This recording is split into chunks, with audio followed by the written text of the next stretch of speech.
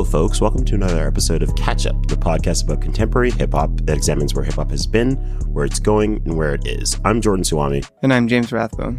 And today we are talking about one of the most influential artists of our generation, actually. And we wouldn't be in this current moment in hip-hop and popular music without him.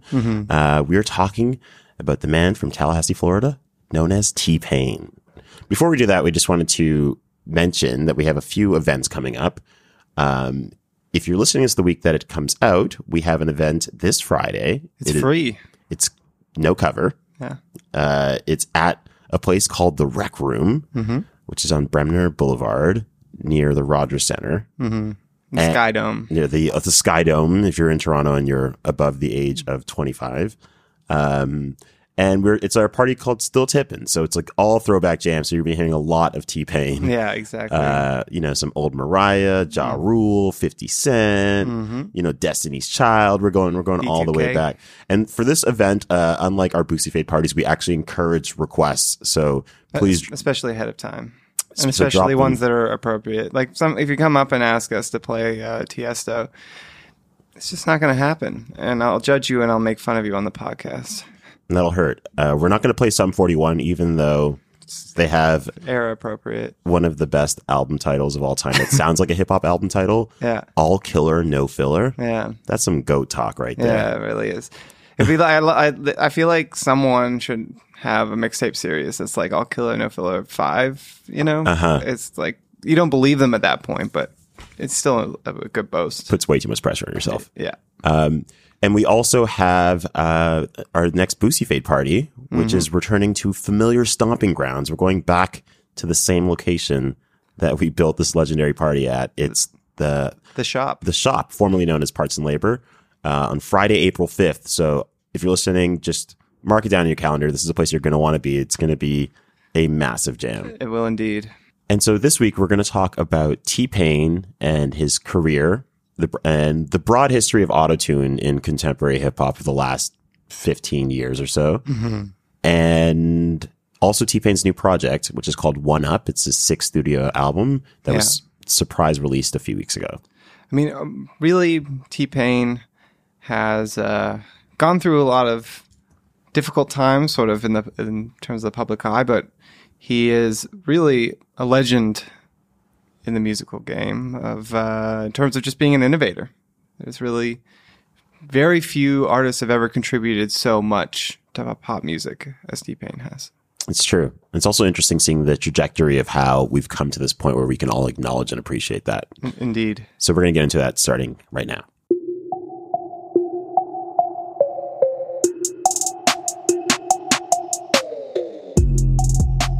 So you can't talk about the history of T-Pain without talking about the history of autotune.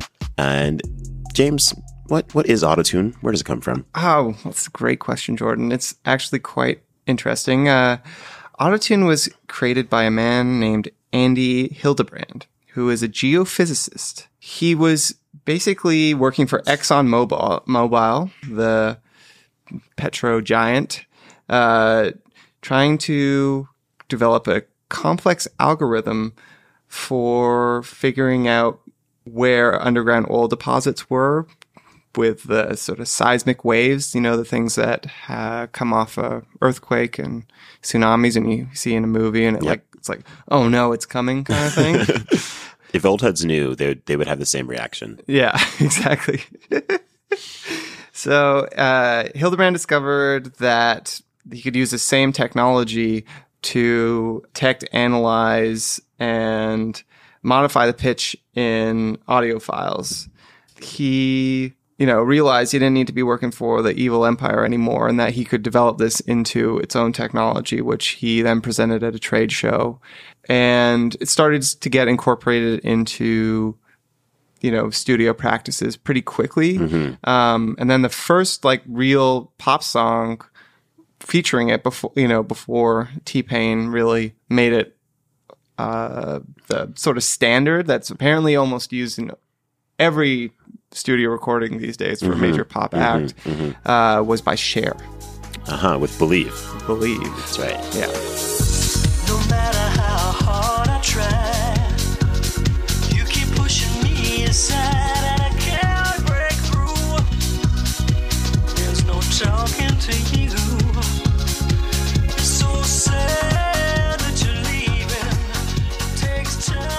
And then, there's a couple other people like Eiffel 65 who used it. If you're one of our younger listeners, you may not know who Eiffel 65 is. Even if you're one of our older listeners, you may not know who Eiffel 65 They is. had the song Blue. Blue. If I was green, I would die. Yeah, that one. Yep. Yeah. It was a slap. Yeah, it was. That's a banger. Yeah, it was. I mean, for the 90s. Yeah. And then Daft Punk used it. Of course. One More Time and so on and so forth. Mm-hmm. But then, really, the most important usage came when T-Pain, he was... Tallahassee Pain, that's what that stands for. He was so young when he came out. That's one thing I think that's so fascinating about T-Pain. He looked like he was, maybe like 30 or something like that. Uh-huh. And he was... 21, 22, I think. He was like 20. 20, yeah. Well, even the story of how he was discovered is very interesting because he was discovered by a similar star of the time, Akon. Because Akon had his song Locked Up, is like honestly not spoken about enough, that song. Yeah. Really, really classic. As an aside, I once did a presentation in high school about the prison industrial complex to focus on that song. Oh my God. That's incredible. That should be the next catch-up episode. me redoing that presentation. Exactly, yeah. I really love that song. And T-Pain had made a remix version of that song that was called I'm Fucked Up. So I'm fucked up. Which is just already shows you his genius at a young age. You're probably 19 then. Yeah. And then, so Akon was impressed and signed him to a contract, a deal. And in a complete separate conversation, one day we'll talk about Akon's like astute signings as well. He signed Lady Gaga. Yeah. And Cardinal. Yes. And French Montana was on Convict Music at one point. Akon. Yeah. So then he signs him and he puts out his first project a little while later. Rapper turned singer. And most importantly, the single, I'm in Love, in brackets, with a stripper. Well, I think the first single was I'm Sprung. Right. And then I hadn't heard, I think maybe I'd heard I'm Sprung on the radio. But then I was watching one of those, if you have like a particular cable package, there's these channels like usually up in when I was in the US, we had DirecTV and it was like in the 800s or something. Yeah, like the kind of radio channels. They just show like, they just play music with no video and it'll just say who the artist is. I think they still have that here. Yeah, but I mean, I don't have cable, cord cutters and whatnot. Actually, I bet zero people who listen to this podcast do, except for like, my in-laws. Shout out to my in-laws. Thanks for listening. Yeah. And I remember seeing this song that I heard I was really captivated by it because the sounds were so unfamiliar. And the song was titled I'm in Love with, and then in brackets, a dancer. And listening to the song, the radio edit, I was like, this can't be a dancer. Yeah. I mean, it is a dancer, right, but it's an exotic dancer. An exotic dancer. It's not just a regular, commonplace, banal dancer. Yeah, this is not an exotic dancer. That's right. That's right. And honestly, the song is incredible. Yes. It's just like it's smooth. It's funny. Mm-hmm. I don't know. It's very original. I feel like, especially at the time in like hip hop, like kind of making a song like this about being at the strip club that's like, that kind of transcends just like I'm throwing money, but it's like, no, I'm in love. Yeah.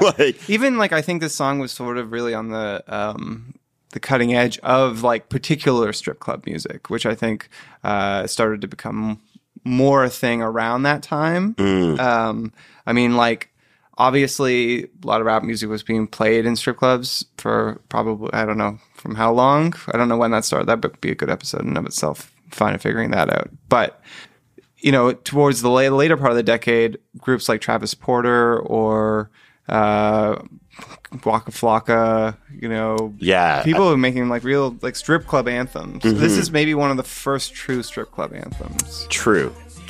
And let's listen to a little bit of I'm in Love with a Stripper. I'm in love with a stripper. She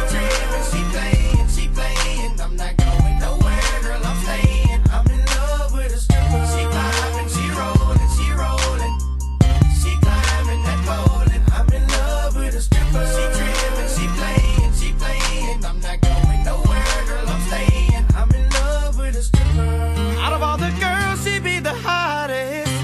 Liking the way she break it down. I see you, girl. And she looking at me. Yeah, and I think what's interesting about even this idea, and I'm not even sure if this is something that T-Pain was thinking of at the time, and you talked about like Travis Porter and the artists that, I mean, there's a litany of artists now who make music essentially solely for strip clubs. Like that's the dominant place to do it, is that it's a very interesting and wise business strategy because the idea, like the whole idea of like, you know, all the stuff about like Magic City and Onyx and these like legendary strip clubs in Atlanta and strip clubs in Houston is that the reason that like music being played in strip clubs is so important to an artist is that it's, first of all, it's a good place to launch a song because you have people in this environment where they're having a lot of fun. If they're spending a lot of money, they're like, there's like a muscle memory attached to when you're spending money in like this environment and a certain song is playing. Right. And I think that, so it kind of imprints it in your subconscious in a deeper way. Yeah. And it's also a good way to like, just like kind of like kick off a new song. You know, you build up an organic buzz that way. And then the way, you know, it travels to like radio and then to the industry, you know, it's a whole process. And I feel like, without even really maybe like kind of falling backwards into it, T-Pain is like one of the people that started this thing. Yeah, exactly. Which, you know, I didn't even realize before this podcast that was another way that he is just a legend and a pioneer. But I think I wouldn't be surprised if we find 5 to 10 more ways that he's a legend and a pioneer throughout this podcast.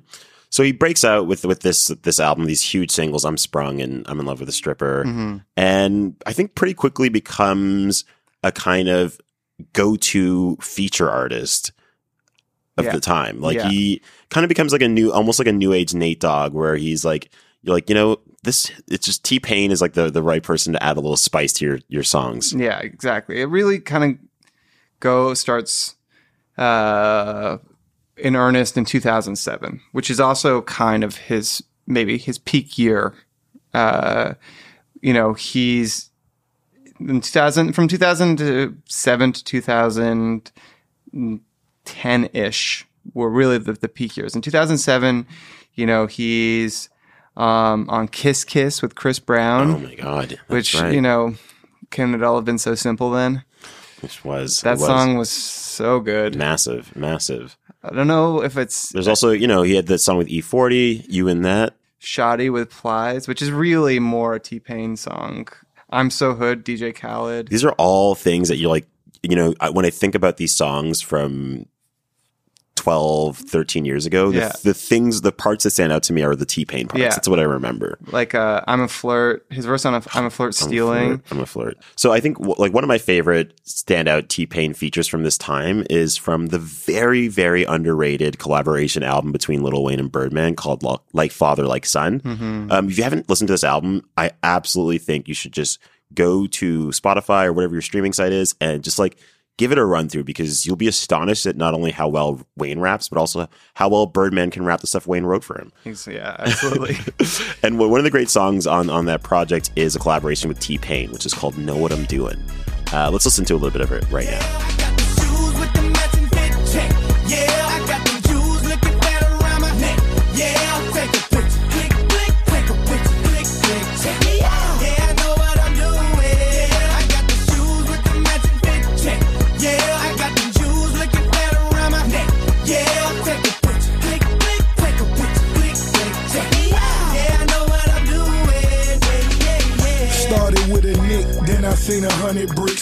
And it's interesting to see T-Pain and Lil Wayne work together at this time, because they have gone on to have a very fruitful collaborative history.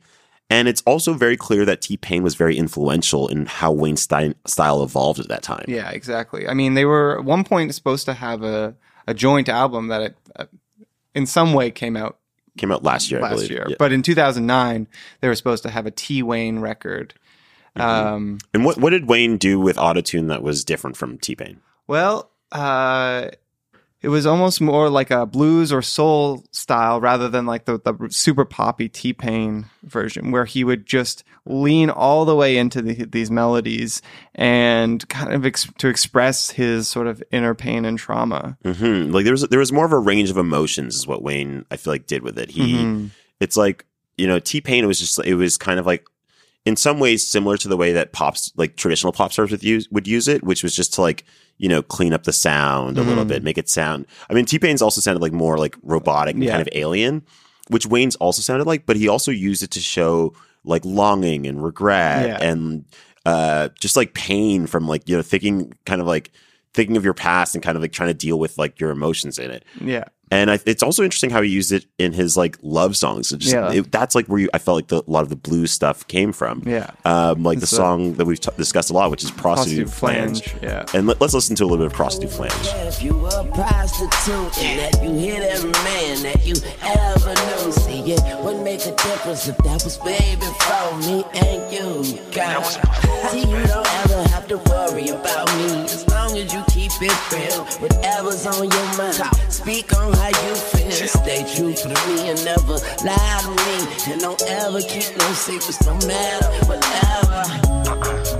Girl, you know what I mean. And then, I mean, Lil Wayne always gave his sort of props to T-Pain, I felt like. Absolutely. Included it. He's like Father Like Son. He's on Carter 3. They had put out an album together. Obviously, they get along. Mm-hmm. They had a great song, Can't Believe It, where he does another incredible pioneering thing, rhyming mansion with Wisconsin. Just like, he is such a creative genius. Where is his MacArthur Genius Grant? Exactly. If anyone in the American government is listening, you guys got to step your arts game up. Yeah. But then he also collaborated with the other giant artist of the time, Kanye West, on a great song. I think kind of underrated song, "Good Life." Yeah, that song is just so fun. It's really pleasant. But a year later, it's clear. I mean, at this point, everyone, for the most part, in the music industry, started using autotune. Yeah, there used to be. I remember there was a skit on like Gangster Grills. Where DJ Drama mixtape series. Yeah, where they was like, it was just like an advertisement for autotune and like giving all the examples of different artists using it and like even them putting like editing some vocals so that they are now like autotune, like 50 Cent and stuff like that. Yeah, it was really good. Wow, that's top-notch humor. Yeah, and at this time, T-Pain was really everywhere. His songs were massive smashes. I'm in Love with the Stripper was a top 5 single. Buy You a Drink, which is the greatest pop song of all time. With Young Jock was at was a number one. Yeah, 3 times platinum. He had Bartender with Akon. Yeah, like Boots with the Fur, Flow Rider. I hope Flow Rider sends him gift baskets every once in a while because he really did a lot to put him on. Yeah. Before, or at sort of the peak of the T-Pain era, he put out a circus sort of themed album called 3 Rings, which it's actually quite a strong record. My favorite song from it is Chopped and Screwed featuring Ludacris. And it's about being rejected by women and being misled, which is pretty hilarious subject matter. So we support it. So here's Chopped and Screwed by T-Pain from 3 Rings. Have you ever seen a damn piece all alone at the bar? Straight out of a magazine, and you just wanna let her know who you are. So you say, let me buy you a drink or a little conversation, if that's what you wanna do. Then she said, love is about to end. Then you said, come to my crib. She said, I can't leave my friend. Now you've officially been chopped and screwed. Chopped and screwed.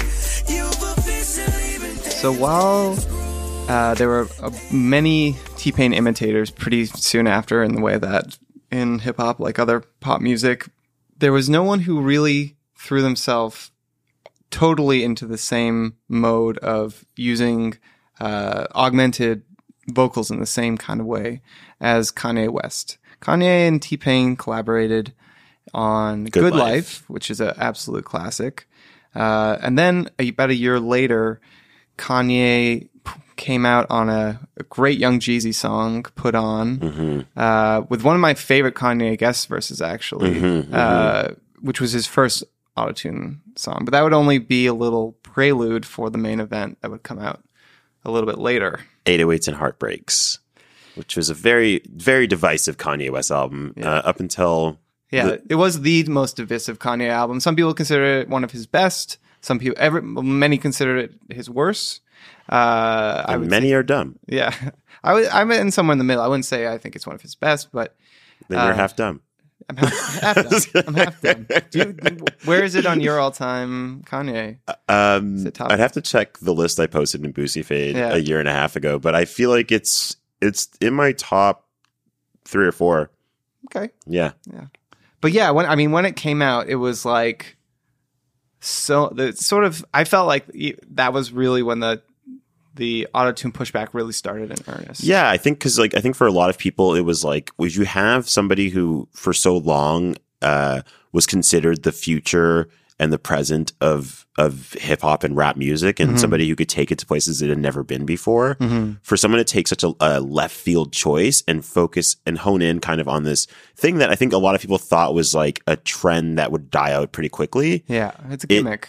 A gimmick that would die pretty quickly. I think it just really upset people and kind of made them rethink how they felt about this thing that maybe was like a little annoying, but also maybe benign in some ways. And I mean, part of it was that Kanye was sort of like almost like a backpacker-esque, or like the most popular sort of backpacker-esque rapper. You Backpack in a Benz. Right. He's playing both sides. He's got the pop leanings, but he's at his core comes from the backpack community. Yeah. And this is just like a huge step into like, I'm in the pop lane, you know, like it's a strange form of R&B even. But and the interesting thing about it is that he, like Wayne, used it to go to sort of the more melancholy places on his sort of emotional palette.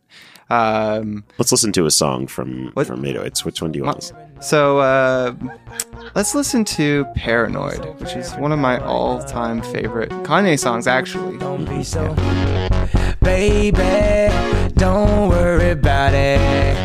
Hate it, don't even think about it. You worry about the wrong things, the wrong thing. You worry about the wrong things, the wrong things. You worry about the wrong things, the wrong things. You worry about the wrong things, the wrong things. Tell me right now, you really wanna spend your whole life alone? A little time out might do you good, might do what's good for we be done for good. Cause I can make it good. And yeah, so as the backlash to autotune happens, it also starts to affect T-Pain because people start to directly come at him. Yeah. So an interesting thing to note is that T-Pain was actually a part of the sessions for 808s and Heartbreaks, and Kanye wasn't very nice to him. In an interview a few years ago, T-Pain told a story about being in one of the studio sessions, and I guess Kanye wasn't really liking some of his ideas, and he started singing in front of a room full of people, "T-Pain shit is weak," like using the autotune. Poor guy. Which is just so cruel. Yeah. And this is this is Kanye of 11 years ago. So before he'd gone all the way off the deep end. Yeah. And that's just so mean. And there was a lot of animus towards him. A year later, in 2009, when Jay-Z released the Blueprint 3 with a song called Death of Autotune, DOA. I think it might have been the lead single off of it. Yes, it was. Yeah. It was the lead single. I remember the day it came out. And Funk Flex played it. One of the great things about it was Funk Flex played it 3 times. And then the next song he played after was Ron Brown's Pop Champagne, which is the exact song I think that Jay-Z said that he was basically talking about, because he was like, I think someone asked him, it's like, "Are you talking about Kanye?" He's like, "No, I'm not talking about Kanye." "You're talking about Lil Wayne?" "No, I'm not talking about Lil Wayne." "You're talking about T-Pain?" "No, I'm not talking about T-Pain." So it was like Ron Brown's that song was about. But after that, there was another, I don't know, Lollipop didn't come on that much later. Yeah. But after Death of Autotune came out, at Jay-Z shows, the crowd would chant "fuck T-Pain." Yes. Yeah. It's imagine that. It's just even now thinking about it, it's like, why? He had done nothing to deserve this level of vitriol. Yeah. He hadn't been in any legal trouble or anything like that. He just was just living his life and making his music. And then other imitators started taking something that he essentially pioneered in the genre. And then everyone fucking blamed him. Yeah. I mean, the funny thing is that where T-Pain even came from, on the like autotune thing originally, it wasn't that he like couldn't sing. It's that he really liked like the sort of vocoder sound, which was the pre-autotune like sort of synthy voice that 80s artists like Teddy Pendergrass would use on some of their songs. Anyway, this distaste for T-Pain that kind of started in this era, it lasted for a while. Yeah. In the same interview in which he tells that story about Kanye insulting him in the studio sessions, he also tells a story of seeing Future's brother at a Thanksgiving fundraiser, I believe in Atlanta. And he went up to him and he was like, hey, you know, I'm a fan of Future. Like, I would love to collaborate with him, like, work with him. And Future's brother looked at him dead in his eyes and said, my brother would never fucking work with you. Fuck you and everything you stand for. Oh, Jesus. You could have just said no thanks. Yeah. Could have said, hey, give me your email address. Well, I'll get back to you. Yeah. Do what the rest of us do when we don't want to, like, you know, collaborate with someone. Pretend, you know, feign earnesty, pretend to write something down, and then, you know, never contact that person at all. So this is like really dark times for T-Pain. He said he fell into a depression. Yeah. It really like... I mean, there was like a lot of public backlash, which essentially T-Pain was the face of. Like this hilarious anecdote that at 2009 Grammy Awards, Death Cab for Cutie wore blue ribbons to symbol a protest towards autotune.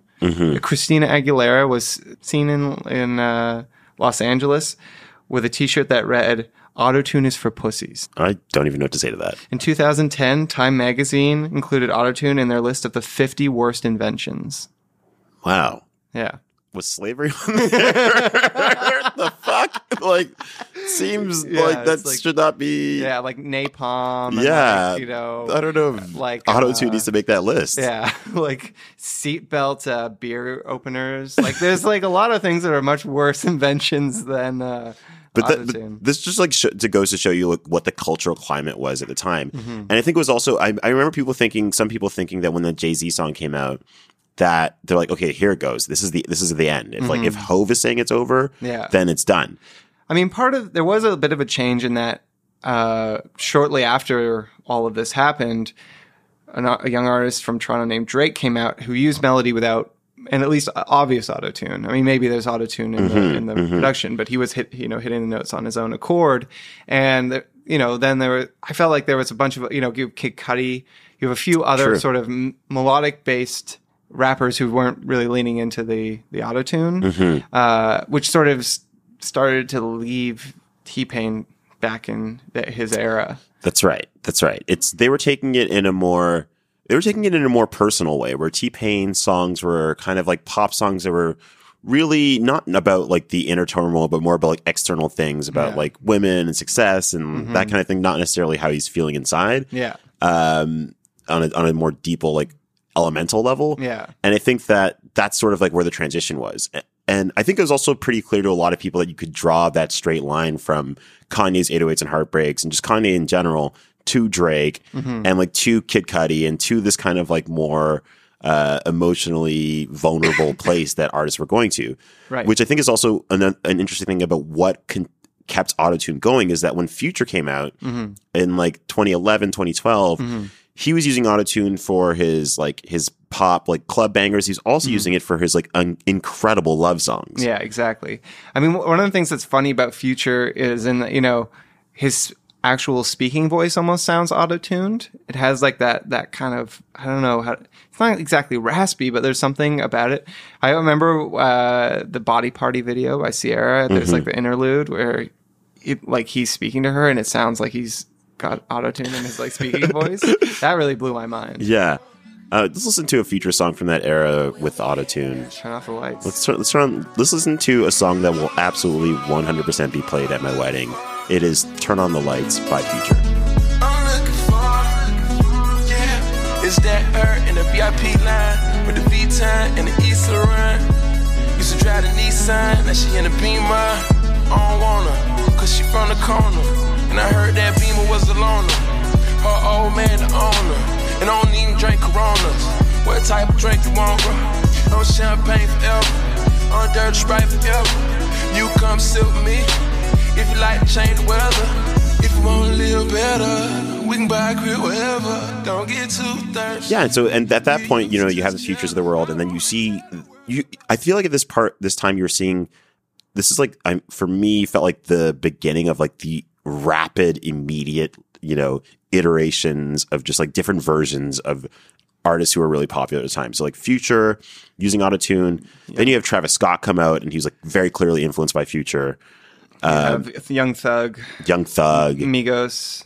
You have, I mean, like, frankly, it's like, it's almost as much a part of the trap sound as like the sort of 808 drums and like, you know, the bells or any of the like, other kind of like Lex Luger influenced production that kind of dominated the last 10 years of hip hop. Yeah, exactly. I mean, like, you know, 21 Savage, like there's tons of people. It's like so much a part of that Atlanta sound at this point. Absolutely. But then, you know, it's sort of like what happened to T-Pain. Well, I feel like in the last few years has been a critical reevaluation of T-Pain. Yeah. And I think as we've gotten further, as he retreated from the public eye and then eventually kind of started dipping his toe back in the water around 2014 and was talking about these experiences and just kind of like feeling left behind by the industry and unfairly reviled when the most popular artists of the day are using autotune and are clearly influenced by him. And he elicited a lot of sympathy because people were realizing, like, you know, we were a little unreasonable to T-Pain. And he just kind of went on this media tour that I think was very winning. He kind of was saying his point of view. He had that really amazing Tiny Desk appearance where I think for a lot of people, he had the Tiny Desk experience, and he also did the national anthem in the LA Dodgers game. And a lot of people did not know that T-Pain can actually sing. Yeah. Like, that's the thing. They were like, they assumed that he was using it as a crutch to hide his lack of vocal abilities. But T-Pain is an incredible singer. In 2009, I went to see Lil Wayne at the Air Canada Center, and T-Pain was one of the openers, and he was fucking incredible. He was playing the piano, he was singing live without autotune, recording himself, and creating like a new beat to like sampling his own voice. He's an incredible dancer. He's just a really very, very, very talented artist in the truest sense of the term. Yeah. And I think that people didn't really understand that because in the blind T-Pain rage, they just like assumed that he was using it all as a way to kind of skirt his lack of talent. But the Dodgers national anthem and his Tiny Desk appearance, I think, created essentially a renaissance for T-Pain. Yeah, I mean, like the thing is that he really did introduce a new tool for hip hop. I mean, essentially, he revolutionized hip hop in the way that, like, the sampler changed hip hop from being sort of having these like disco-y beats to being more referential, or like in the way that like Rakim or LL Cool J or Run DMC made rapping more like substantive lyrically than sort of like the hip to the hop stuff, or the fast rapping of like Bone Thugs and Harmony or 3 6 Mafia. These major advances in like technique and form, like T-Pain is behind one of them, and he is the primary person, which is amazing. It's amazing. And that brings us to T-Pain's new album. It's the 6th studio album, which was surprise announced and released last week. It's called One Up. And it has some pretty solid songs on it. It's quite good. It's short, which is nice. Very nice. Very thoughtful of you, T. Mr. Tallahassee. Yeah. I really enjoyed the very first song on this album. It's called One Up, and it's just such an interesting, like, this is exactly the kind of thing you want to hear a rapper talking about. It's like really giving you, this is like, he's digging deep into his emotions. He's telling a story. He's painting a picture. He's giving sage advice. Yeah. And he's talking about a friend that was in his crew that he thought would be celebrating life with him, but is actually in prison now. And he's like T-Pain's looking out for his daughter and all stuff. And he's like, this is not how I envisioned our lives going. And it's like, just that it's such a tragedy. It's like a waste of life and opportunity. Yeah. Let's listen to a little bit of One Up right now. Yeah. Man, I swear that I got one up on these niggas. Bling, blow, put that gun up, fuck these niggas. Use that second chance to make a better plan. Be a better man or it's whatever, man. Yeah, my dog gonna light that blunt up for my niggas. Bling, blow, put that gun up, fuck these niggas. Use that second chance plan. Be a better man, or it's whatever, man. I hate to see my dog through that window. What else did you like on this album? Well, the second track, R.I.P. to the Parking Lot, featuring Boosie Badass. Boosie Badass. I was just in New Orleans, and as a little footnote, the rapper I heard coming out of more cars than anybody was Lil Boosie. I never heard any music that wasn't from Louisiana. It was really, really dope. Amazing. But anyway, yeah, R.I.P. the Parking Lot. I just love that as a concept for a song. I just love the expression R.I.P. to like, I killed the parking lot. Yeah, like, I pulled up in my whip and it was dead. Everyone died. Yeah, exactly. My car is so clean. I killed everybody in the parking lot. I actually killed the parking lot itself. Yeah, it's like been unpaved. It's just a pasture now. Yeah, like I mean, I was impressed. Frankly, OT Genesis from Russ being on there, I saw that, I was like, oh, come on. But they're actually not bad. They're not bad guest verses, especially OT Genesis, who doesn't really sound like himself, but it also reminds me that I don't really know what he actually sounds like, instead of if it's not like doing one of his like major classic hooks. You know, Russ, not a big Russ fan. I found the feature selections pretty interesting here, because it's like, you know, a lot of times when artists do an album, they kind of, and they're getting features that maybe of people that they haven't worked with in the past, they tend to go with whoever's hot at the moment. Like, that's the reason Gunna was on 1 million songs last year, you know, the like Mariah Carey album. Yeah, the Mariah Carey album, you know, all these things. He's like the guy. He was the guy of that moment. But on this album, they're really like specific choices, you know, it's like Boosie Badass, it's Tory Lanez, it's OT Genesis, Flip De Niro, Russ, and Lil Wayne. So like, it's like, you can tell that there's some kind of thought going into that of like artists that T-Pain must like. Yeah. I mean, this album is exactly what, it's kind of like the best a T-Pain album could kind of be in 2019 in some respects. It's pretty mature. It's got interesting subject matter. It's like, he's not like just trying to like relive his past glories. He's trying to express himself. That's right. And I feel like, for me, outside of One Up, I think the best song on this album is where T-Pain goes in his bag and he's really like pumping his chest. He's really like, listen, like, you know, 33, I'm a millionaire many times over, and I changed hip hop, you know, and you better put some respect on my name. It's the song it's the last song of the album. It's called Goat Talk, and it features his longtime collaborator Lil Wayne. And let's listen to a little bit of Goat Talk from T-Pain and Lil Wayne. Hey, you ain't know about it, bitch, you know it now. Say you gotta hear it from the goat mouth. That's that goat talk. That's that goat talk. That's that goat talk. That's that goat talk. Hey, worldwide nigga, but I'm so south. Say you gotta hear it from the goat mouth. That's that goat talk. That's that goat talk. That's that goat talk. Yeah, goat talk. Oh, they say I need to let go of my past. Told them they could kiss my whole ass. At this point, I already got the bag. We really just need to treat T-Pain like the pioneer that he is. I mean, to me, it's like what T-Pain did for vocals with autotune is similar to what, you know, whoever the first rock musician was to put electric guitar in pop, you know, pop rock at the time. Like, most music in the guitar music was obviously an acoustic guitar for, you know, the first half of the 20th century. Real folky. Yeah, folky. Little Pete Seeger. Yeah, you know, some blues and guitar, jazz, whatever.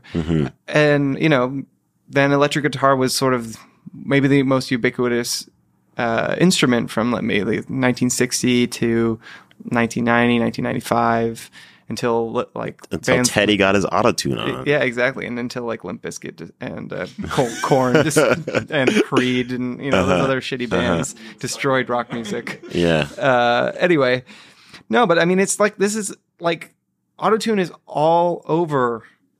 Autotune's probably in your household right now. Yeah, exactly. It's like Beyonce put out a song last year using autotune. It's just autotune at one time, like as we talked about earlier, it felt like it could be like a scarlet letter in some circles. And I think that what we've seen in the last few years is that people who are kind of the blind, you know, detractors of autotune, it's like they've fallen to the wayside for the most part. It's like that argument holds no teeth in 2019 if you're talking about popular music. It's just like, it's very clear that it's It is a musical tool that artists use to convey a variety of emotions that they may not be able to achieve otherwise. And as a result, we have better music for it. Exactly. And that's all that really matters.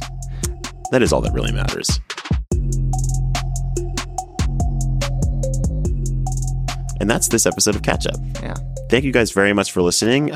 Please, as we mentioned with every episode, it really helps if you, number one, tell a friend about this podcast that you think would enjoy it. And so, we have listeners in 35 countries, more than that probably now. And, our listenership it spans the spectrum of hip hop fandom. There's people who have been hip hop fans their entire lives. There's people that have only been listening the last 3 to 5 years. There's people that have been listening for even less than that. So this podcast really appeals to anybody in your circle who's interested in music on a deeper level. If your parents are confused about what hip hop is and your general lifestyle in that regard, just send them our way. And we'll take good care of them. Yeah. So our next episode is going to be a mailbag episode.